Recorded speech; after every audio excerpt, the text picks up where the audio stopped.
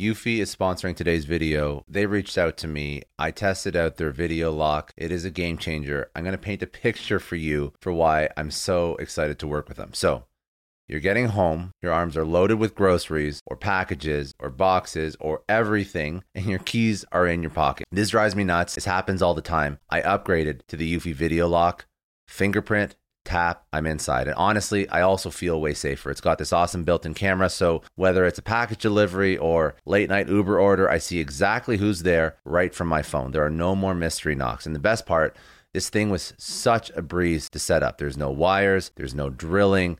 There's also no monthly subscription fees. So if you are done fumbling with your keys, because I definitely am, search for Eufy Video Lock or head over to eufyofficial.com/video lock. Your front door, your sanity. Hey everyone, Scott here from the Success Story Podcast. Today you're going to hear me on the Something About Innovation podcast hosted by Clayton, Hinkle. We broke down some innovative sales and marketing strategies, at least I think they are. And we also spoke about some great leadership and management lessons that were unearthed through the last 2 years during the pandemic and how that's impacted businesses. I hope you enjoy.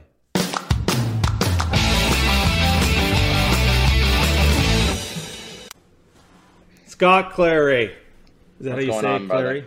Clary, right? Yeah, you got it. You got it. No, no. Clary? Too many people make that mistake. Clary. Clary. Clary.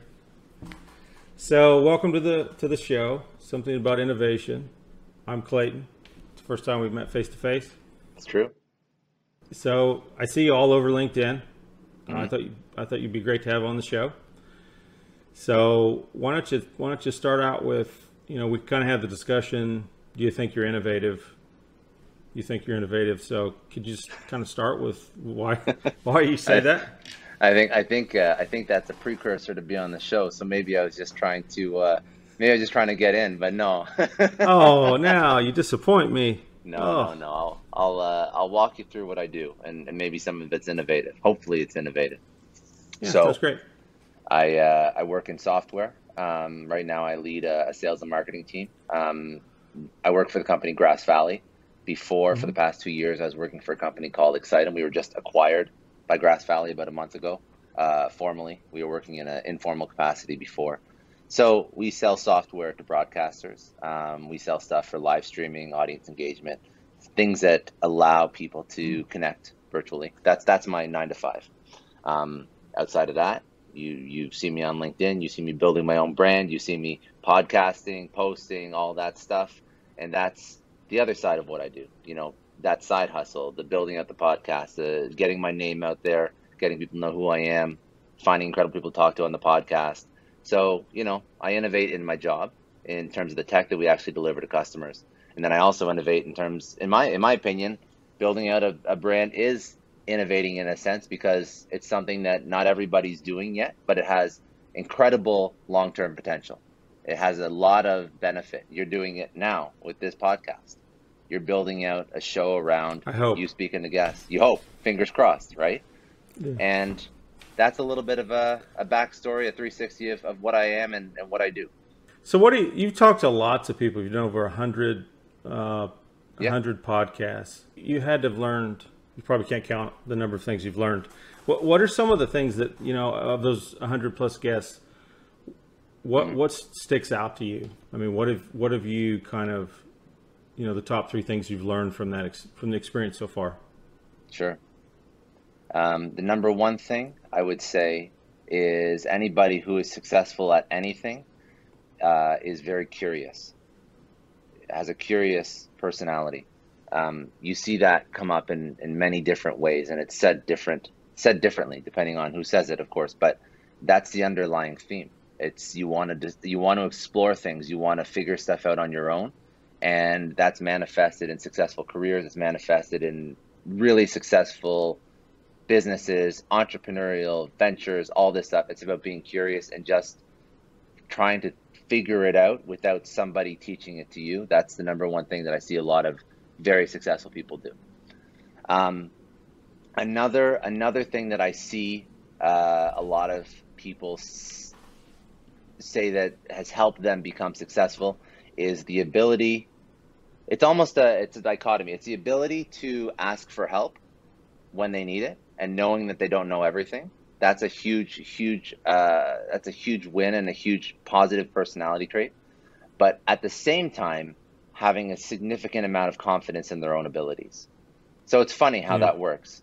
So they know that if they lost all their money, they lost their job, their business folded, they got fired, whatever, they know that they could do it again. And they're not concerned because they know they can do it again from nothing, from literally nothing. They're okay with that. But they also know that along that journey, if they don't know something, it's okay to ask. It's okay to find a mentor. It's okay to ask a peer. It's okay to ask a boss, a friend, whatever, because the dumbest thing you can possibly do in a job is pretend you know something, and the fake it till you make it is not going to get you very far if you really don't know what you're doing. So ask. And the second you ask, like I'm in sales, so I ask all the time. I'm okay asking, but a lot of people maybe don't have that wired into their personality, feeling like it's okay to ask for help. And I think that is what can make or break somebody, the ability to ask for help. And then you said three things. Okay, let's say one more thing. I'm a big proponent of threes. Yeah, I know. It's a good number. It's an easy number. So we got curiosity, we got the ability to be like self-aware. And there's, I guess the one that you'll hear again and again, and I don't pretend this is like new info. If you listen to an entrepreneur speak about this, or anybody who has some measure of success, they'll say, the word they'll use is grit, perseverance, tenacity. It's like, what is success? Success Perhaps. is, exactly. Persistence. Unrelenting, persistence. I love it. That's a great shirt. Sorry, I couldn't help. No. It's a good shirt, and that's what it is. So CustomMake.com, people. Really? CustomMake.com, yeah. That's cool. Yeah. I didn't know that. I've never seen You're that welcome, brand before. I was wondering where it was from. You're welcome. So you can put whatever you want. Yeah, so I just wrote it on a shirt. I like it. So I talk about thanks. I appreciate that. Yeah. I talk about, it just came to me one day. I don't know. I was on some topic on LinkedIn that the phrase just came to me. I write a lot. I've written and talked a lot about humility. It's very important to me, humility, and not pretending you know everything. And I kind of was on that for a while, and then someone said, "Well, humility is too passive." And I think that you summed it up very well. And what you just said, it's humility isn't necessarily okay. I have a low opinion of myself. I think you can have a high opinion of yourself, just not at the expense of other people, right? And I like that a lot. What you talked about, what you talked about is, I'm confident, but I know I don't know it all. It's impossible, and I have to rely on the team and other people to assist to accomplish things. And so I kind of revised. I wrote an article on it on LinkedIn. I kind of revised it a little bit to put that in there because it's a good point. I mean, because if you look at humility, the definition, it's kind of a lower, modest opinion. And I think it's okay that you have confidence in yourself. Just don't let it be at the expense of others. So I like that. That's my and I like the way that you phrased that, being too humble or having humility, not being humble, having humility, it is very passive. So part of that problem is having to go find people. So having humility is fine, but if you're not doing anything about it, if you're just saying I don't know and there's no action, then you're just still not knowing you still don't know what you're doing, right? Right, exactly, yeah. I kind of call it a proactive humility. Yes, I like that a lot. There's lots of different terms, but yeah. So that's interesting. Do you, in the talks you've had with people, does that come out? Do you think the humility side of people? It depends on the personality. I think it depends on the personality. I think at its core, most people at some point in their career have had to have been humble to be successful. Actually, you know what? No, thinking back, most successful individuals have some degree of humility. I don't think that anybody's come across as I've done this without help. or I've done this on my own. I don't think I've ever Yeah. had that vibe from somebody, ever, actually. Yeah, because what I see in a lot of cases, and my article kind of goes through this on LinkedIn, but there are so many companies that they get arrogant. They've got this True. killer product. Don't change it. It's a cash cow. Don't change it. Don't innovate, and then they inevitably fail. I mean, And they the die. example I used in my article, the example I used in my article was BlackBerry. Yeah, People that's a want Canadian a company physical that, keyboard. I had an argument, yeah. 2010, with a colleague. I said, he's like, iPhone's a toy. I said, iPhone is not a toy. It's the future. And, you just have to be open to, for me, it was about being open. It's like, I like the physical keyboard better, Yeah. but this virtual one, is it good enough?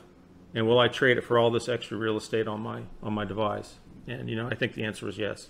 The answer is a resounding yes. And you can BlackBerry, Toys R Us, Blockbuster, everyone that went bankrupt in the past 2 years because they only were focused on brick and mortar and they didn't have any sort of e-commerce business.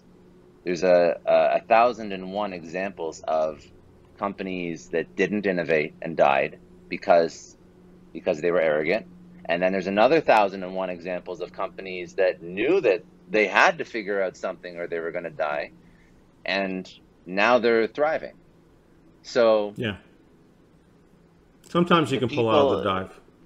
You can. I mean, Apple did. Apple pulled out of the dive, right? I mean, they were going nowhere good there for a while, and then Jobs came back and there's a lot of companies that have innovated. So. And I can't think of the example off the top of my head, but there's some products that you use day to day, and I wish I could just think of one. IBM's one. There's a few that have gone through so many different cycles that you wouldn't even recognize. Yeah. Yeah, you could argue, maybe the American car manufacturers to a certain extent. Yeah. I mean, they got some help from the government, but what do you think makes a good leader? What makes a good leader is different than what a lot of people who are leaders personify. What makes a good leader is somebody who wants people who they're working with to eventually grow and outgrow the place that they're in right now. So what makes a good leader is when you are building people up to the point where they have the ability to exit your organization and get paid more, do something else, start a side hustle, be successful at that because of the tutelage and the learning and the things that you've given them while you've had a chance to be part of their life. That's what a good leader is. When you're growing other people, said more simply. That's not, unfortunately, what a lot of leaders do because they're focused on bottom lines, KPRs, OKRs, revenue, whatever metric you want it. So it's very hard to find somebody who is altruistic enough and a good enough person to, and also a smart enough and talented enough person to be able to balance organizational goals while also focusing on the true growth of the people that they work with. And it doesn't have to be monumental tasks. Like I'll give examples. Like when I have employees that work for me, if they're looking for, it's something that I'm actually going through right now. They're looking for another job with the company. And we don't have a position that really fulfills what they are actually able to do. So they're given as much time as they need to find another company. I'm editing her resume right now. I'm giving her a reference letter, and I'm making sure that wherever she lands, she's going to be doing what she has to do. And it's a financial burden and it's a stressful burden on the company I'm working with right now. But you know what? At the end of the day, she's going to be happier. She's going to be, exceeding and doing what she actually wants to be doing, which is moving into a project management role. And in our company, we're going to have to fill the gap that she was in, and it is what it is. But we'll survive. She'll be better off for it. And at the end of the day, I feel like I do believe that there is a sense of karma, or what goes around comes around. And I'm absolutely positive that by allowing people to do that that's one example, but by providing people the support to do that, it's going to only lead to good things in the future for our relationship, myself, and my company, her, and wherever she ends up. So it's just, that's a simple like one-off example, but that's the kind of thing that not a lot of people would do. I don't know too many bosses that help their employees write resumes to go get them a new job. But if she's not a good fit, and she's not happy, and she's not succeeding and excelling in what she can do, and you don't have a way to make that happen in your company, then take the extra step and review a resume on a Saturday night so that she has the foundation to go be successful somewhere else, if you have the ability to do that. I think that's just it's a small little example, but it's something that has to happen more often. And that is, in my opinion, without sounding pretentious, because I'm giving you an example of myself, and it's not what I mean to do, but that's the type of stuff that makes good leadership. Yeah, no, that's fair. So for the show, I tried to do some background research on you, and I came across a little tidbit. I hate to bring this up, because this is going to be broadcast, but is it true that you actually tried to rob Bank of Canada with a butter knife when you were 7? Yes, it is. It's unfortunate. I did some hard time for that. Well, I heard 3 years in juvie is what I heard. Is that what is that what kind of turned you around, you think, in your life, or what was your inspiration growing up? I'm glad at that point it was just a butter knife. That's why it was only 3 years. I wasn't that successful with a butter knife. But I can only imagine if I got away with the money, I would have been spending the rest of my life in jail. So that's funny. But so who was your inspiration growing up? Bob and Doug McKenzie, were they? Yeah, Bob and Doug McKenzie, were they at all? Because they were successful innovators. You have to admit. They were successful innovators. Is that the only Canadian innovator that you could pull up? Well, it's the most famous, right? Come on. It's one of the most famous. They're oh no, that's not Bob and Doug McKenzie. I was oh my God, I was watching. I just saw some old Canadian actors redoing they're trying to make themselves relevant again, and I'm blanking on who they are. I think actually, who is it? No, it's not Doug and Bob McKenzie. It's he's Googling, everybody. Watch out. I am Googling it. It's I'm blanking on their names. Anyways, it was like another duo that was trying to make themselves relevant, and they were doing Uber Eats commercials again, and I had to laugh because it's around from the same time that they were famous, I guess. But anyways, what is my inspiration? Yeah. I'm a black. I guess the serious question is, why sales and marketing? Why did you? What attracted you to that area? Didn't start in marketing. Didn't start in marketing by any means. So my family is all police. So father was RCMP, uncle was RCMP, which is basically just in Canada, federal level police. Right. I'm just breaking it down. Do they really ride horses? Is that a real thing? All around Canada, thing. They ride horses still? Not all around Canada. Oh, that's not the transportation. No, it's not the main method of transportation. So my then my father went into CSIS, which is like a Canadian CIA. By putting it simply, without going into too much detail. But so my background was. You might get, you're sworn to secrecy. Well, if it's broadcast, I'll get in trouble if we go any deeper on that one. But no, so my background was law enforcement. My undergrad was in basically criminology and pre-law. I was going to go into law school after my 4-year undergrad, and while in university, I started working for a telecom company, which is funny why you brought up BlackBerry. I worked for Bell Canada while in university. So I'm very, very well aware of the BlackBerry situation and the struggles that they've gone through, because very, very tightly, we sold their products all the time. So anyway, started in telco sales, tech sales, did quite well at it, made a ton of money. in university for the type of job that I was doing, because there's a whole bunch of commissions and whatnot. Moved up through different markets, so moved into call center, then moved into like actual business sales, so SMB, mid enterprise with Bell, and was very good at sales. Was very good at sales. Was very good at technical sales. And as you move up markets, you sell more complicated products. I always knocked my numbers out of the park. President's Club, you know, in the top percentile. That it was always very easy.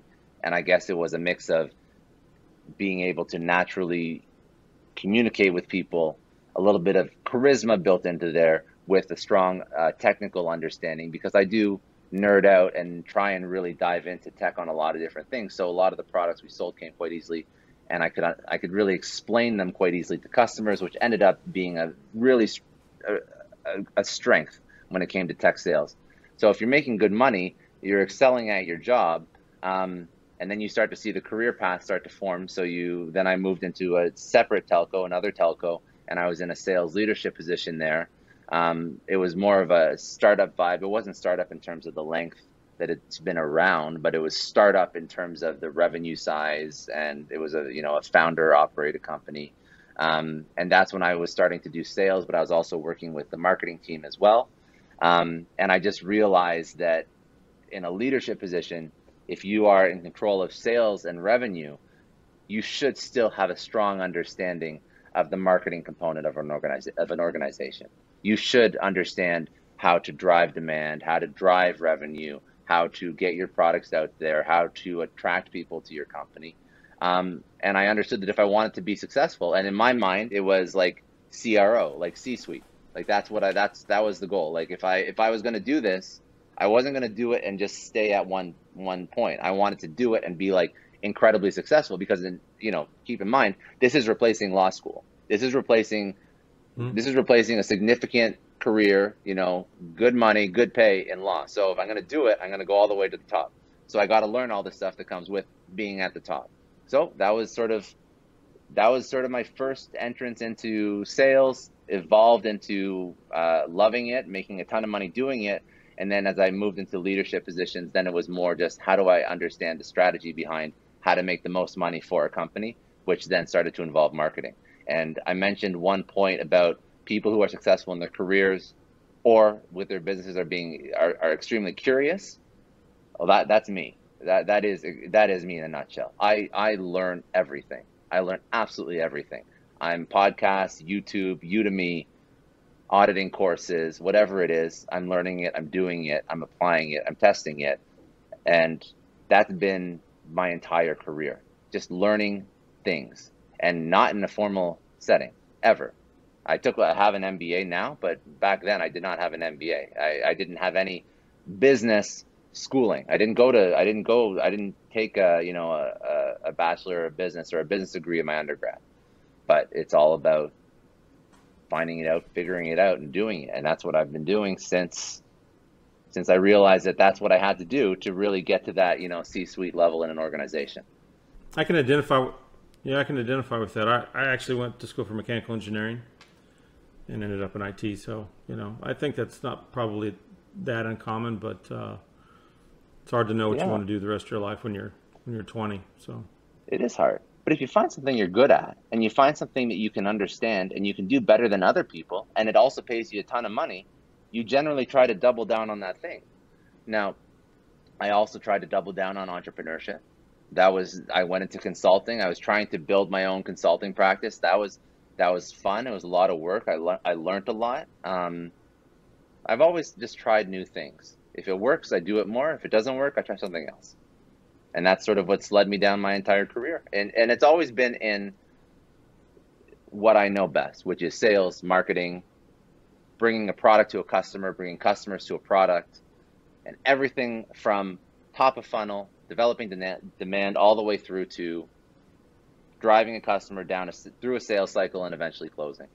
And I just keep applying the lessons that I learned. And now the stuff that I know at this point is pretty much on the cutting edge, on the bleeding edge of what is relevant and what companies use today in terms of strategy to to drive demand, to develop demand, to drive revenue. And that's what I'm applying to the startup that I was working at that was just acquired, as well as what I'm still doing with Grass Valley. And I use those same lessons to grow my own stuff. I use the same marketing lessons to get my podcast out. I use the same marketing lessons to grow my newsletter. And it's everything you do has a compounding effect. So when you learn something in one part, if you, for example, are starting a side hustle, you have to learn how to market, how to sell. I have the luxury of being able to already know some of that stuff from my 9 to 5, but you're compounding all the lessons you learn onto each other, and you're just becoming better at everything you do constantly. And that's the key to being successful in life. That's it. What else? Well, you didn't get the second time. You didn't apparently uncover the second time I tried to rob a bank with a butter knife. Also unsuccessful. So I'm glad you didn't go too far into my that butter knife incident wasn't good. Trying to think what else. What are your the people that you bring onto your show? What are they? Who are they? Are they entrepreneurs? Are they interesting people? Is there a niche that you try and serve? It's really hard to get people to come on the show, to be frank. I mean, no, I'm just kidding. I just got started. I just got started. Yeah. I've always liked new ideas, innovation. It's what I like to do. Yeah. It's what I like to talk about. How about this one? From a COVID perspective, I mean, that's been disruptive to every industry. Yeah. How have you seen things change, and how companies, from your perspective, had to change over the last year in order to accommodate that? So that's a good point. And actually, we didn't even, it's silly. We spoke about my background. We didn't even speak about innovation in terms of how companies market or how companies sell, which is actually what I do day in, day out. That's what I'm trying to figure out. That's what I'm actually doing. But part of those things is how do companies operate? How do companies actually, in a COVID environment, how do they keep the lights on? How do they interact and engage with their employees? So a few lessons out of COVID. First of all, companies, from a technical perspective, have not properly, previously to COVID, set themselves up for success. They didn't have the infrastructure to support people working from home, people being able to communicate outside of the office.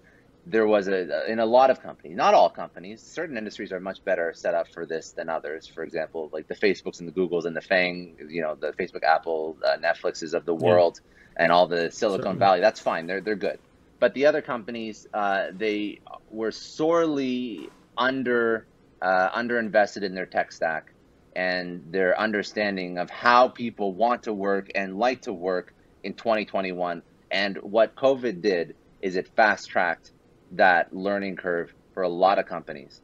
It made people realize that if they're going to compete, if they're going to be relevant, if they're going to attract the best, youngest, brightest talent, whatever it may be, they have to find the tools to allow people to work the way they want to work. Because if you're only attracting people in your geographical region to come into the office all the time, that's going to be an impediment. Because what 2020 and 2021 have done is they've acclimated and made people just much more okay with working virtually, like working remotely. And yeah, are you cut off? You can't hear me. I lost my audio. Did it die?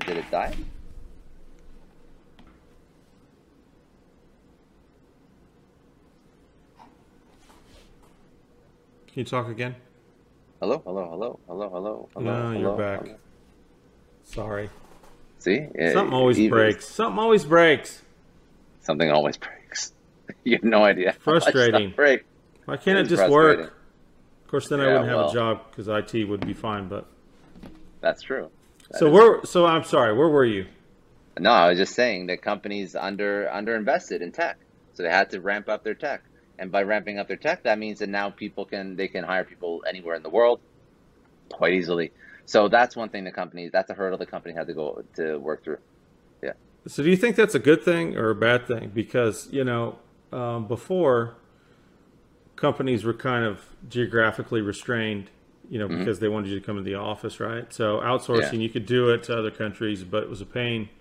Yeah. Now that everyone is perhaps remote, I think the good news is the good news for employees perhaps is that, you can live in Florida and be employed in California, for example, Yeah.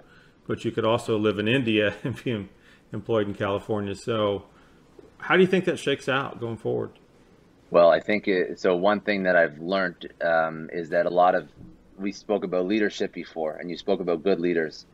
And a lot of companies found out that they have a whole bunch of shitty leaders that work for their company, and they don't know what, they're so concerned about micromanaging an employee in office that the second an employee goes home, nobody knows how to manage. Nobody knows how to actually get people to perform because they've never actually had to worry about true leadership, right? I put that in like true leadership as opposed to just micromanaging or being somebody's boss. Whereas if you find a good employee and you light a fire in that employee and you get them excited about what they're doing day in, day out, they're going to do that from home. But if you're a shit leader and you have never properly communicated or built any sort of bond with your employees and they're looking at a clock waiting to leave, and then all of a sudden that person's working from home, well, yeah, it's going to be hard to manage them because you didn't actually set them up for success, and you haven't been a good leader to them up until that point. You were just micromanaging them, and that's how you got output out of that person. That's not a way to lead. But that's what a lot of companies encountered when their whole teams went home, and then they realized that their teams didn't really care that much about the work they were doing, and all of a sudden, now you have these people that are trying to figure out how to micromanage people at home, which is not the answer. But that's the result. That's the result of poor leadership that was sort of exposed during COVID. That's one thing. For me, it's about results. I mean, It is I don't about understand results. why people. Yeah, I don't understand why people have such a struggle with just saying, "Okay, here are the 10 things that you need to get done this week." Right? End of the week, are they done or are they not done? Because they're not confident. They're not confident in their own ability. They're not confident in their own ability, or perhaps those 10 things, those results, perhaps the employees don't even understand why those results matter. And if the employees don't understand why those results matter, that's not an employee problem. That's a company problem because you're not communicating properly with your employees. So that leads to breakdown in communication. And then if something gets missed, and because the employee doesn't know why it mattered or not, then you're upset. But in the office, maybe you would be like breathing down their neck and saying like, when is this going to be done? But now they're home, you can't breathe down their neck anymore. So now you have to become a better person, a better version of yourself, a better leader, whatever that is. And a lot of people had a lot of trouble with that. I think that's another result of COVID. So you're seeing who's a good leader, who's a horrible leader, because it's exposed. Yeah, I've also read it takes a different type of leader. Yeah, but more task oriented than charismatic. Is what this article was arguing, that leaders often kind of are very charismatic, and they're able to feed that energy into the employees. And when you're remote, you can't do that as well. I like that. That's a good way of putting it. Organization's a lot more important. Yeah. That's a very good way of putting it. Yeah, charisma is very important. Charisma is very important, but I think that if that's all you're relying on, then of course you're still gonna not be as effective, and that will trickle down to your team or your peers missing the mark on things. So again, but if you're just a charismatic person in real life anyways, it doesn't mean you're a good leader. Just because you lucked into having a team that rallies behind you and figures stuff out on your own because you're a nice person, you're charismatic, and everybody likes you, doesn't actually make you a good leader. That's just masking poor leadership skills in an in-person environment. Yeah. Right? But I think a lot of people were promoted into leadership because they are charismatic. And that's not the right reason, but I think it might be the reality. It could be because they're the ones that speak up, right? Those are the ones that raise their hand, and those are the ones that maybe build the relationships or network or whatnot. And you're right, it's not a good de facto we're going to pick the person who I like the best to move into the team lead position or the management position. That's not good. That's not good at all. I'm sure that happens all the time. It's really not great. I'm going to do that, and then I'm not going to teach them how to be a leader. So yeah, well, it's coming from a sales background is even worse, right? Because usually in sales, you have the top seller become the sales manager, and the top seller doesn't usually have a really great process for how they sell. They're just a very charismatic, outgoing person. They close a lot of deals. They've been doing it this way for like the past 5-10 years, whatever, and move into a sales leadership role, and they don't have a single leadership or management skill in their body. And now they're letting down their whole team. They're not sure why people are missing the mark, not hitting their revenue numbers, whatever, but they don't know how to lead. They don't know how to manage. They don't know how to teach, because they've just been the top performer. That yesterday they were a top performer. Today they're supposed to be this leader, this teacher to all these people that are looking up to them. That's a hard transition to make. And it's one that people are usually not successful at. And there's other, that's sort of my background in sales and sales leadership and whatnot. So I know that, and I see it happen a lot. But I'm sure there's similar instances happen in other parts of businesses where you have that charismatic individual that moves into a leadership position because they network with the right people or whatnot. Not saying it happens all the time, but it does happen. It'd be naive to think otherwise. But no, it's a very good point. So COVID made people sort of, get their stuff together, get their shit together. And it's going to continue to make people and force people to get their shit together. And that's what I think, out of all the negative and bad and horrible that this past 2 years has brought us, one thing, it has forced companies to be better. Or they will go out of business.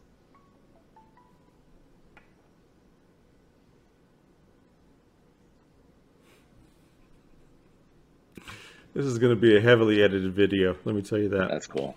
Don't worry about it. Don't worry about it. So thanks for coming on the show. I really appreciate it. And, man, it's my pleasure. Keep doing what you're doing and keep in touch. Thank you for inviting me. You're welcome. So, Scott Clary, everybody. Have a great weekend. Cheers.